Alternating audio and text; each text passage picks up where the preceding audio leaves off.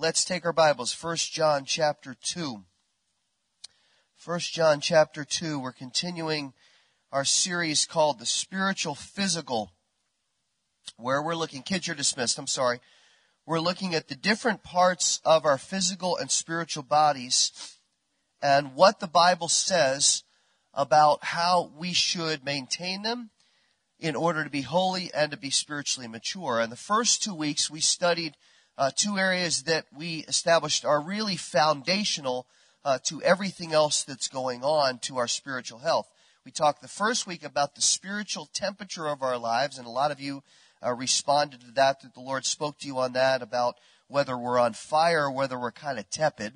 And then last week we talked about protecting our mind, and our study today really centers on a body part that has a significant influence in what we talked about last week. It has a significant influence into what goes into our mind and how what goes into our mind determines what our actions are. Now, it's been said, and I tried to find who the original quote started from, and so many people have been attributed to this, including Shakespeare, but it's been said that the eyes are the window to the soul. And the inference there is that we can often read what's going on in somebody's life just by looking at their eyes. I've learned this over the years of counseling people. And when somebody walks in my office and needs counseling, I can tell after half a quarter century of doing this that there's something going on. I can usually read tiredness, which is true of most of us, and weariness of winter, which is definitely true of most of us. And sometimes you see despair.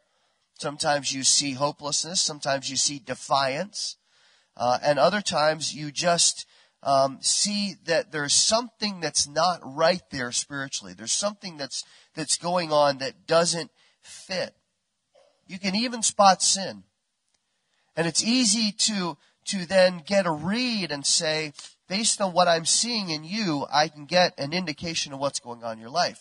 But that's not the angle I want to take this morning. There's another aspect to the eyes of being the window of the soul that we don't talk about very often. And that's that our eyes are also the window into what our soul takes in.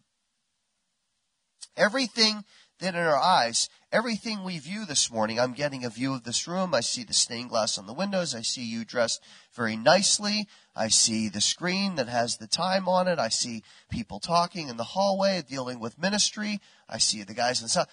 I'm taking that all in. My mind is reading that. It's filtering the information. It's bouncing off my retinas and telling my brain, here's what I see. So everything that comes into my soul, so to speak. It's a window into me. And it becomes a gateway then to what goes into my mind and into my heart and what I now ascertain about what's going on. Now, that can be good and it can also be bad. But it's definitely become more of an issue as our society has become much more visible. Sometimes it's kind of hard to fathom just how differently we gain information than, say, 30 years ago. We were joking in the house the other day about how we gather information. And if you wanted to go see a picture of the Eiffel Tower, I'm going to show my age here, and that's okay. I have gray hair that's coming in, so everybody knows I'm an old man. But if you wanted to go see the Eiffel Tower, let's say back in 1974, how would you do that? You'd run over to the bookshelf, where there would be 30 leather-bound books that were on the shelf. How many know where I'm going with this, all right? The Encyclopedia Britannica, sold door to door. What a fine piece of literature that was, right? So you would go to E, and you'd go to Eiffel Tower. And what would you have? You'd have one black and white picture of the Eiffel Tower. You'd maybe go to Paris in the Encyclopedia Britannica and look, and you might find another picture of the Eiffel Tower. So maybe you'd get two pictures. Wow, big day. Stand up and go change the channels on the dial on the TV set. Or you'd go to the library, right, and you'd get a book on Paris or a book on the Eiffel Tower, and that would give you, 40 or 50 pictures now of this beautiful building in Paris. Now, you can click and you can see tens of hundreds of thousands of pictures of the Eiffel Tower, day and night, backwards, forward, up and down, people standing, people waving, people kissing, birds flying. It doesn't matter. You can see anything you want about the Eiffel Tower. You can even, by some computer methods, fly under the Eiffel Tower or stand on top of the Eiffel Tower or see a picture from a ledge of the Eiffel Tower. I mean, anything that we want to do now, we can do. And then you can zoom out and get a street view and see the restaurants that are close by. And then you can click again and get the menu for the restaurants and see the picture of the chef at the restaurant and say, I don't eat snails, but if I go to Paris, I'm getting the escargot.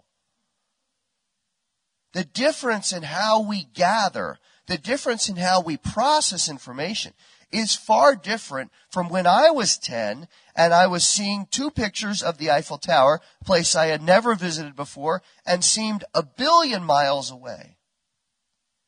Now everything is right there and we can see it. And that is wonderful, isn't it? I love that. I'm not being critical of that. I think it's fantastic. Matthew the other day was on a little tablet and he's like, Dad, look at this. And he's pulling in pictures of these places in the world. He's like, look at this. Here's Chicago. And he'd spread it out and go right in on and I'm like, that is so, what you're able to do now versus when I was your age. The availability of information is unbelievable. It makes our lives easier in so many ways. But there's a flip side. And the enemy has exploited that by making it so appealing to us to have convenience and to have access to all these images that has made us now more visual in our desires. And as we become more visual in our desires, we become more curious about what we want to see. You'd think it'd be just the opposite. You would think that when you don't have access to information, when it's off limits, that the curiosity factor would be higher. But the devil's twisted that. So now we want more and more and more. We want more options, more information, and we're never kind of satiated by it. Let me give you an example of this. Back in the 70s, there were several magazines that were considered pornographic. Now, by today's standards of hardcore pornography, these were probably more on the mild side. But back then, if somebody needed to go or wanted to go buy one of those magazines, they'd have to kind of walk in with a hood on and it was behind the counter and it was covered and it was salacious to go do that. Now, everything's accessible. Any variation of anything that you can possibly imagine is available. Let me give you some statistics, and I quoted some things the other week, but let me give you some statistics, and these are from 2006. It's the most current thing I could find, so they're 7 years old. Imagine how much worse it is 7-8 years later in 2014. In 2006, there were 4.2 million pornographic websites. 12% of all websites were pornographic. 420 million pages. 13,000 hardcore titles were released. And again, that was before the internet is used like it is now. This is 8 years ago. There were 2.5 billion pornographic emails sent every day. 43% of internet users looked at pornography. 89% of youth in chat rooms are solicited for sex. Let that settle in for a second. 89% of youth in chat rooms are solicited for sex. In 2006, it was a $13.3 billion industry just in the United States. Now, those are frightening numbers. And it tells you just how epidemic it is. But it gets worse, as if we needed worse, right? Over half of evangelical pastors admit viewing pornography. 29% of born-again adults feel it's morally acceptable, not okay, but acceptable to view movies with explicit sexual behavior. In 2006, 50% of all Christian men and 20% of all Christian women are addicted to pornography. Not just look at it, are addicted to it. 60% of surveyed women admit to having significant struggles with lust. 40% admit to being involved in sexual sin. Now, there's no way that we can listen to those statistics and say that this isn't a temptation and it isn't an issue that will dramatically affect our youth and us. And that's just pornography.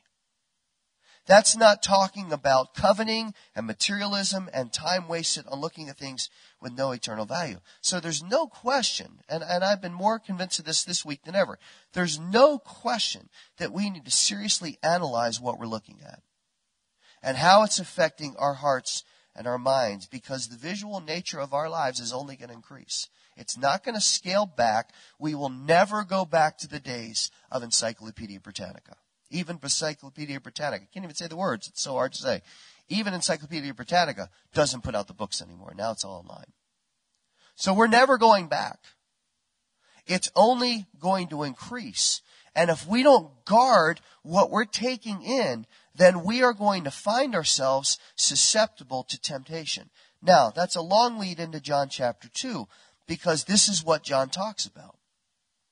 The themes of this letter are the contrast between spiritual light and spiritual darkness, that we've been cleansed from sin as believers through Christ, and that the proof of our Christian life is that we are walking in righteousness, and by walking in righteousness, we're showing love for God and we're showing love for each other. This passage, 1 John chapter 2, verses 12 to 21, hits all of those themes.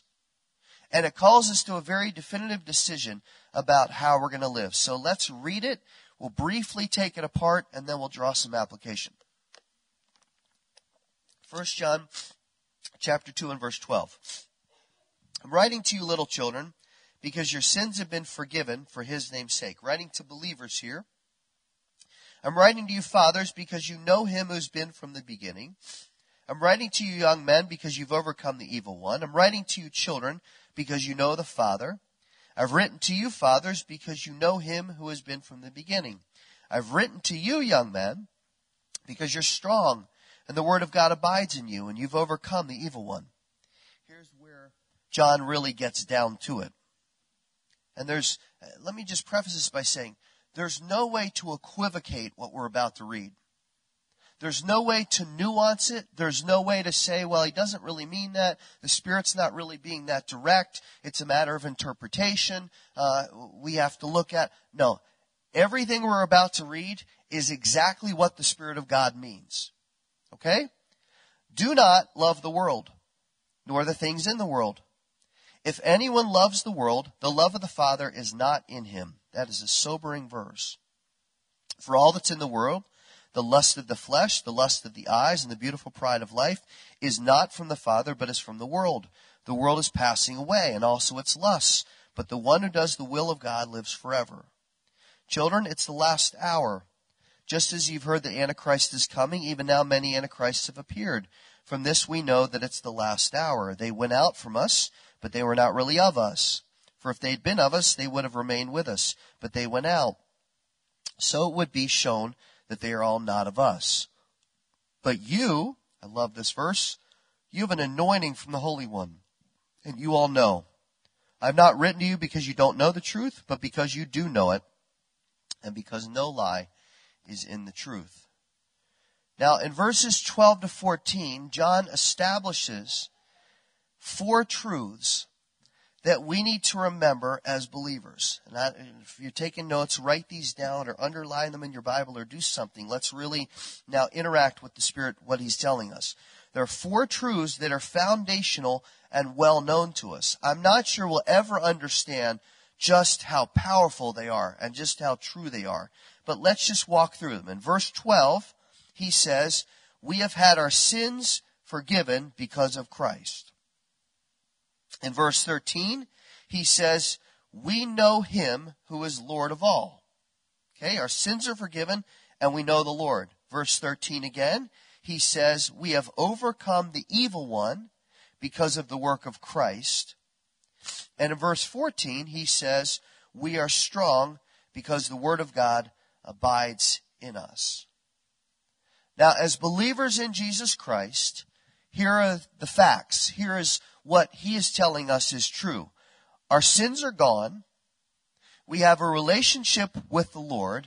He enables us to have victory over the devil, and we are mighty.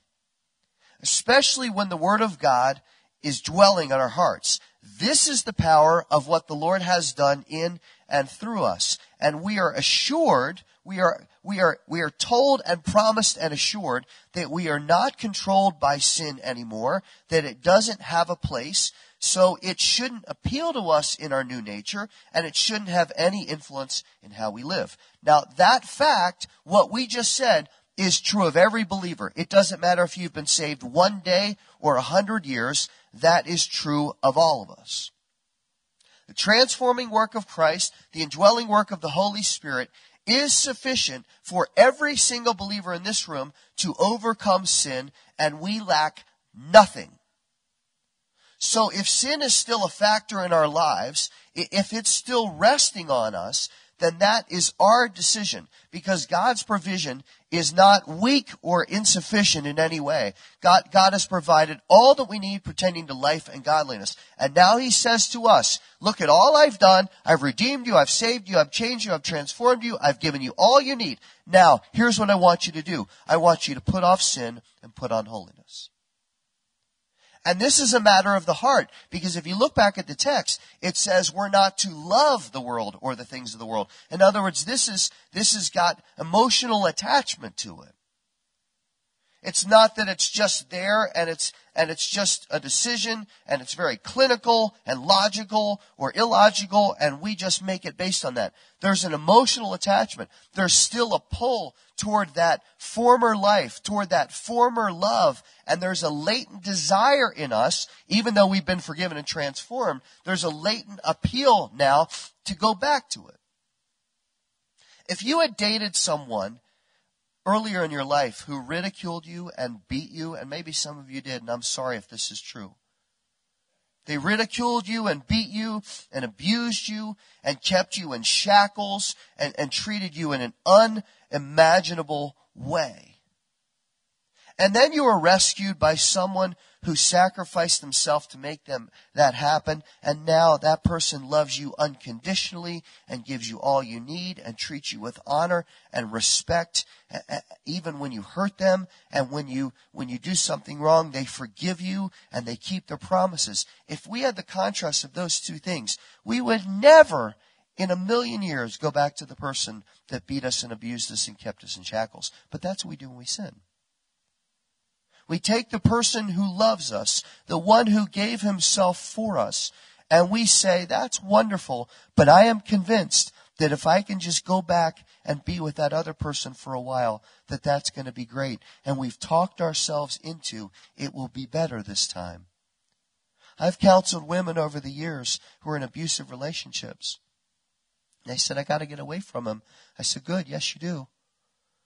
And then 2 months later, they'll come in, well, I went back to him. I'm like, why? Why? You're enslaved to this. Well, I thought it would be better this time. Every time we yield to temptation, every time we go back to sin, we're fooling ourselves and saying, it'll be better this time.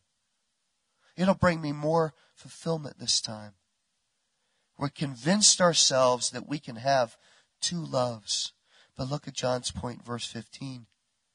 He says, if you go back to that former love, you don't really love the Lord. You can't love both. And notice what pulls us back into that old world. It's lust and it's pride. The two are interconnected because they both appeal to self-fulfillment. So the Spirit warns us here through John. He says we have to heavily guard ourselves against lust and pride. Look at the verse. Because all that is in the world is not of the Father. Listen, that's exactly what the Spirit means. This is not hyperbole. Don't dismiss that and say, well, that's not true. There are some things that are wonderful. The Holy Spirit means exactly what He means. That anything the world approves of and promotes that is not pleasing to the Lord, that is not designed to make us more like Him, is not of God. And He especially mentions three things that are characterized here. Look at it. He says, whatever is the lust of the flesh, whatever is the lust of the eyes, and whatever is the boastful pride of life. Now let's quickly define each one, because there's distinctions to each one. The lust of the flesh is the pleasure that the body craves to be satisfied physically and relationally. This is more base. In the definition in the Greek, it says animal. It's more of our base and coarse desires. It's not really rational. It tends to be to appeal to our physiology and appeal to our emotion. It's what feels good in the short term, but is not fulfilling over time. And that is not just sexual sin. It's drug and alcohol abuse. It's food and eating too much. There's a long list. Anything that we crave, that we kind of say, this will give me a short-term fix and make me feel better, but long-term it's damaging. That's the lust of the flesh. Sorry about that. Second, look at the verse, lust of the eyes. This is more materialistic. This is more craving. This is more coveting things that we want to obtain, that we think will make our lives better. And when we have lust of the eyes, there's a little bit more time for thought. There's a little bit more time to say, boy, if I could have that, that would just make my life complete. Now, these thoughts are warped by selfishness. They're controlled by what we want to gain. And many times that is about riches or about possessions or about another person or something like that. So the lust of the flesh is that animal instinct, that quick response. The lust of the eyes now, we're starting to think through it more. And then that leads into the third one, which is the pride of life. This is the foundational principle on which the devil and mankind rebelled against God and incited ourselves to sin. It's the arrogant conclusion that I'm better than God, I know better than God, I don't need God, I don't need to answer to God, and I desire what I desire, and people should applaud me for it. There's so many variations of the pride of life. And this is an offense to the character of God. It's an offense to the mercy of God, because we're so unholy and so unworthy, and God has still forgiven us. And yet when pride stokes up and we say, well, I know better. So I can look at that thing and I can desire that thing and I can have that thing and that can be mine. I have this delusion of grandeur that I'm now special and I get what I want to get. And if that damages my relationship with the Lord, I'm okay with that for the short term. I'll get it together later. John says, we got to be so careful of this, because the devil exacerbates these feelings. Now, look at what all these come back to, and let's try to draw it to a close. They all come back to lust and coveting. And both of those words are sourced in the eyes. The Bible warns us again and again about the danger of what we see and about how it can influence us to not walk in righteousness. In Psalm 119, David says that he needs to be revived in the ways of God, and he will be if he turns his eyes away from what is vain and worldly. In Proverbs 4, his son Solomon warns us to let our eyes be to look directly ahead and away from sin, because by doing that we'll guard our heart. Jesus says in Matthew 5, and he's again not using hyperbole, he says, listen, it would be better for you to die with one eye and to poke one eye out than to continue to allow yourself to look at things that are going to damage you spiritually. That tells us just how dangerous this is. Now, he's not saying go around and self-mutilate. He's saying, look, if this is an issue, you've got to take drastic action to get away from it. And we see numerous examples of that throughout Scripture. Lot setting his tents towards Sodom and Gomorrah, looking at it day after day, inching closer day after day, until finally he's sitting at the gate of the city. He's the greeter. He's the guy. Hey, Lot, what's up? How you doing? Oh, I'm doing fine. Good to see you, Charlie. Glad you're here today. He moved from up on the hill, and he kept looking and looking and looking. David, as he's walking on the rooftop one night, looks over and sees a woman bathing. Wow, she's really pretty. Somebody else's wife, but hey, lust of the flesh. I want what I want, and I want it now. Send for her.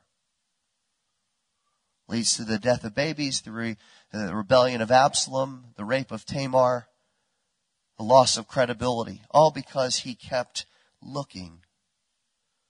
We see Ahab saying, I want Naboth's vineyard. I want what I want. And he goes and he cries in his chair, and Jezebel comes in. Oh, Ahab, I'll get it for you. Turmoil's created. We see Nebuchadnezzar being so fond of himself that he builds a graven image that's tall, and he says, everybody bow down to me because I am a good-looking man and I am in charge.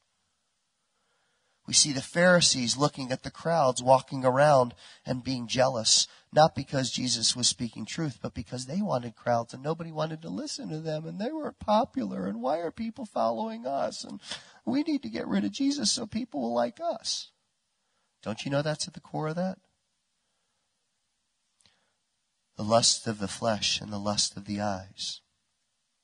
Lust isn't always sexual. In fact, we usually characterize it that way, but lust goes into so many different areas. It's all self-focused. It's all away from the Spirit. It all appeals to our selfishness and our pride. And as John says right here, the Holy Spirit speaking through John, he says, that cannot be of the Lord. So we need to take a very extensive evaluation of what we see and what we take into our heart and mind and understand whether it qualifies as the lust of the flesh, the lust of the eyes. I tried to bring this down to one question this week, and the question that came back to me, and it's very simple, is, does it feed my flesh or does it lead to greater spiritual maturity? Does it feed my flesh or does it lead to greater spiritual maturity? Will this eventually pass away or is it eternally beneficial? And you know what? The Lord doesn't provide us with a lot of middle ground. It either pleases Him or it pleases ourselves. Now, the one thought that came to me as I was given that question is, that's not easy. Boy, that really brings it down to some hard decisions. And yet the next thought that the Spirit really, I believe, put in my heart was, yeah, I never said the path to holiness was easy. It's a narrow road. Few walk on it. And we're going to feel like aliens, and we're going to feel like outcasts, and we're going to feel abnormal and out of place in the middle of everything else. But that's the appeal of lust and pride. It is exactly the same rationale that the devil used with Adam and Eve in Genesis 3. Do you know what he said to them? This hit me so strongly this week. Isn't it strange that God doesn't let you have that one tree? Is it normal, Eve, for you not to have that one pleasure? You know, if you would just participate, you would be just like him. Now, here's what's so unbelievably amazing about that. The enemy guilted them into peer pressure toward the Lord. In other words, you won't be cool like God if you don't do it. Now, we know our teenagers are getting it, right? Well, you won't be cool like us if you don't do this because we're so smart because we're 16. The devil had the audacity to say, you won't be cool like God if you don't do it. Can you imagine the hubris, the pride of giving them peer pressure toward the Lord? This is how insidious it is, and it carries over into the desire for power and authority and wanting what's not ours and images and experiences that are going to damage us and ruin us, that do nothing for us spiritually but just hurt us. Our mind is like a big memory card. What's on your memory card? Is it almost exclusively things that are wonderful and holy, or is it things that are unholy and destructive? What windows are open? You know, Windows was created, 25, 30 years ago? This concept where you can have multiple images on your screen. I know you Mac people are like, ooh, Windows. Okay, we get it. You're cool, all right? You Mac people. I wish I was a Mac person. I'm too stupid. Anyway, Windows, right? All kinds of windows open on the screen. Multiple tabs. I'm a multiple tab guy. I love opening a new tab. I got like 87,000 tabs on my computer right now. What windows are open? What are the tabs that are there that are kind of hidden that nobody knows about? What's on the temporary internet file list of your mind this morning? What images are not of the Father? I'm being very serious when I say that. I'm not trying to be cute this morning. What windows are open? The retinas in my eyes have taken in billions of images over the years. And there are some lasting images that I have allowed in my head that I will never get rid of. I'm not talking necessarily evil things. I'm just talking about things that I wish I had never seen. And that was self-inflicted. And the Lord does help to eliminate them. There have been times where I've said, Lord, you've got to remove that image from my mind because it's disturbing to me. What are you feeding into your mind? It doesn't even have to be things that are unholy or evil. Even things that are distractions become a greater priority from us. This week, you've got 168 hours. What are you going to be looking at the most? And I will tell you, what you look at the most is your priority. If you're spending a lot of time watching TV or on the computer, then you and I need to ask ourselves, am I trying to escape from something? Am I trying to shirk responsibility? If our phones are continually in our hands, even when we're spending time with our families, we need to say to ourselves, why am I not giving direct attention to them when I'm looking at this little box? If we're constantly on social media, we need to assess whether we're looking for something or someone that is outside the relationships that we already have. If we're looking for some kind of affirmation rather than being around the people that already give us affirmation. If we're looking at unholy images, stop. Just stop. Just don't do it anymore. Fill your mind with what is pure and what is lovely and what is true and what is honorable and what has a good reputation. That's why David says, your word have I hid in my heart. What's the next line? So I won't sin against you.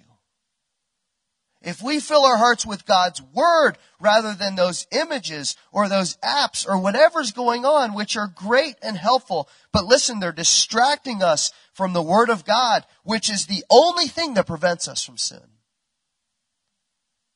How much time will you spend? I'm guilty of this too. How much time will you spend directly studying the word of God this week versus playing a game? How much time? That's not a guilt trip. That's a reality. Heaven and earth will pass away. Jesus says, my word won't.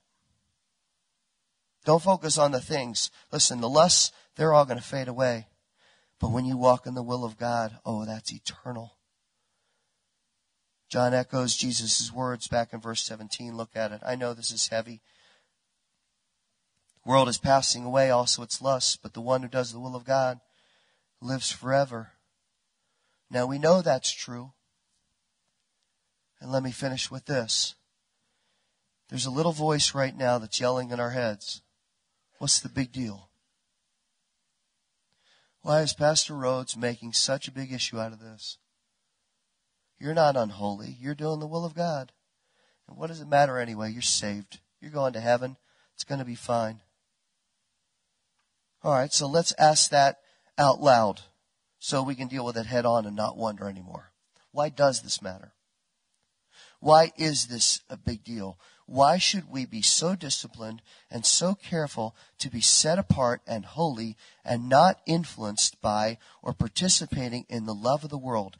Is it just because Christians have to be strict and Christians can't have any fun and we can't exercise what we want to do? Or is there a more urgent reason that should drive every lifestyle decision? Look at verse 18. Are we just being strict and fundamentalist and hard and come on, I knew this is what Christianity was all. No, there's another reason. Because John says in verse 18, children of God, we should live this way because it's the last hour. It's the last hour, not just the last days. John takes it up a notch. He says this is the last hour, the final hour of history. Antichrist is going to come. But before Antichrist comes, there are going to be subordinates that are out, and they're creating an appeal and an appetite for mankind to do what's dishonoring to God. And they're creating a desire for lust. And that's going to pull people away from the logic of righteousness and the wonder of what we just sang about God's mercy, so that we can do what we want and say what we want and be with who we want and act however we want. And really, there's just no consequences. And yet, you come back to that verse and you say, Jesus Christ can appear at any moment. In the next 5 seconds, he could appear. There's nothing left to be fulfilled until Christ comes back. How is he going to find us? What will he find us doing? Spiritually sober, prepared, ready, looking for him, serving with all we have, trying to influence people and give them the love of Christ and show them the gospel and minister to each other and pray and nurture our walk? Is that how he's going to find us? Or is he going to find us living for ourselves, casually, oblivious, not ready, going, wait a second, I thought I had more time? I'm not being overly dramatic this morning. That's exactly what the text says. And how we answer that question will largely determine what we're going to look at and how much priority we're going to give it. And what we're looking at and how much priority we're giving it is a good indication of how prepared we are to see him. Now, look at one more verse. I forgot I had to do verse 20. It's my favorite verse, and we're going to leave on a good note here. If there's anything that's going to stir us to action this morning, it's verse 20. Oh, church, let's learn this verse this week. But you have an anointing from the Holy One, and you all know it. Everybody say amen. Believer, you have an anointing from the Holy Spirit, and you know it. Those words have so much power, and it's such an awesome truth. Believer, this morning, you know this truth. You have an anointing from the Holy Spirit. And that goes beyond knowledge.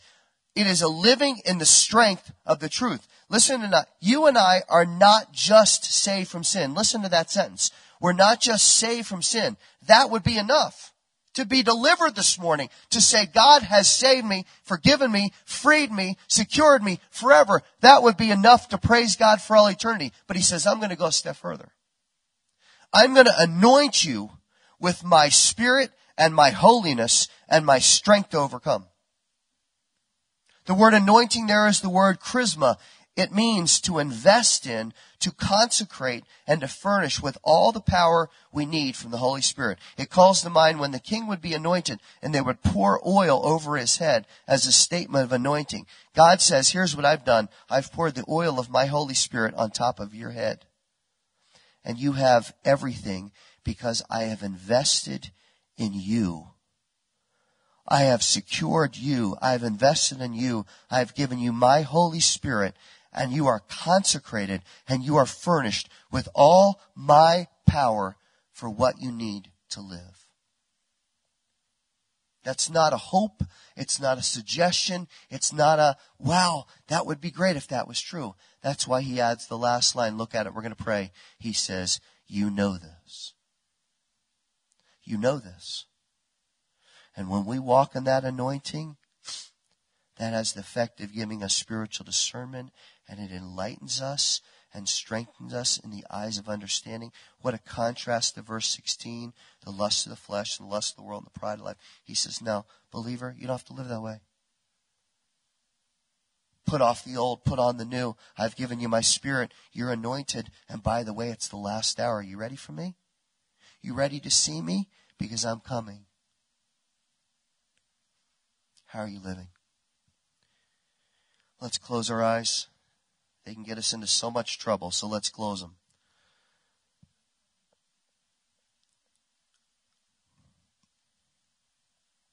Let's focus on the Lord right now.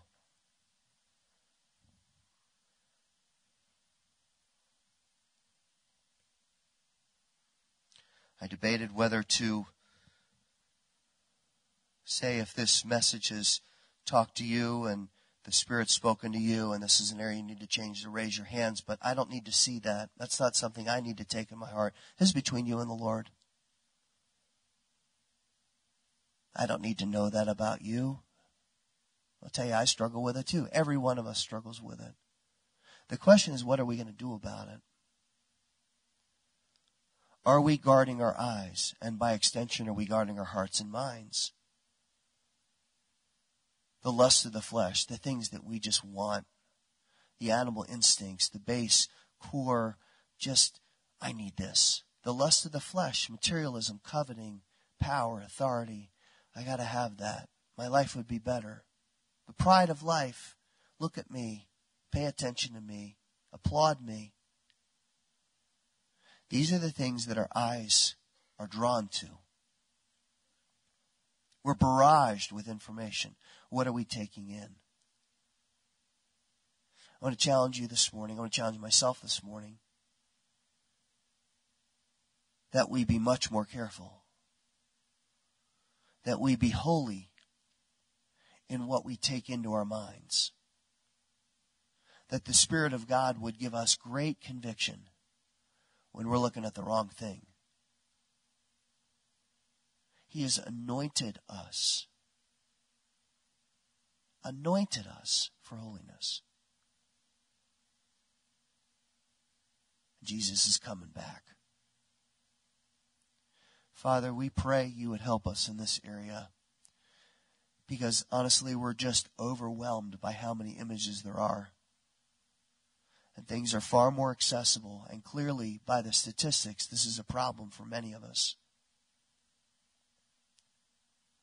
Lord, give us a pure and holy passion. Give us an obsession for what is holy and not what is unholy, because, Lord, we know the damage that it can do to our reputation, to our marriages, to our walk. So many different ways that the lust of the eyes can drag us down. And we ask you to help us and convict us, not just this week, but until you return, that we would be holy and we would be set apart. Lord, we thank you that you're already sufficient to do this, that you've already prepared us to do this, and that every day we have the power of your Spirit to do this. Lord, help us to walk in the anointing that you've given us and to be people that would please you in every single way. We thank you and we praise you. In Jesus' name, amen.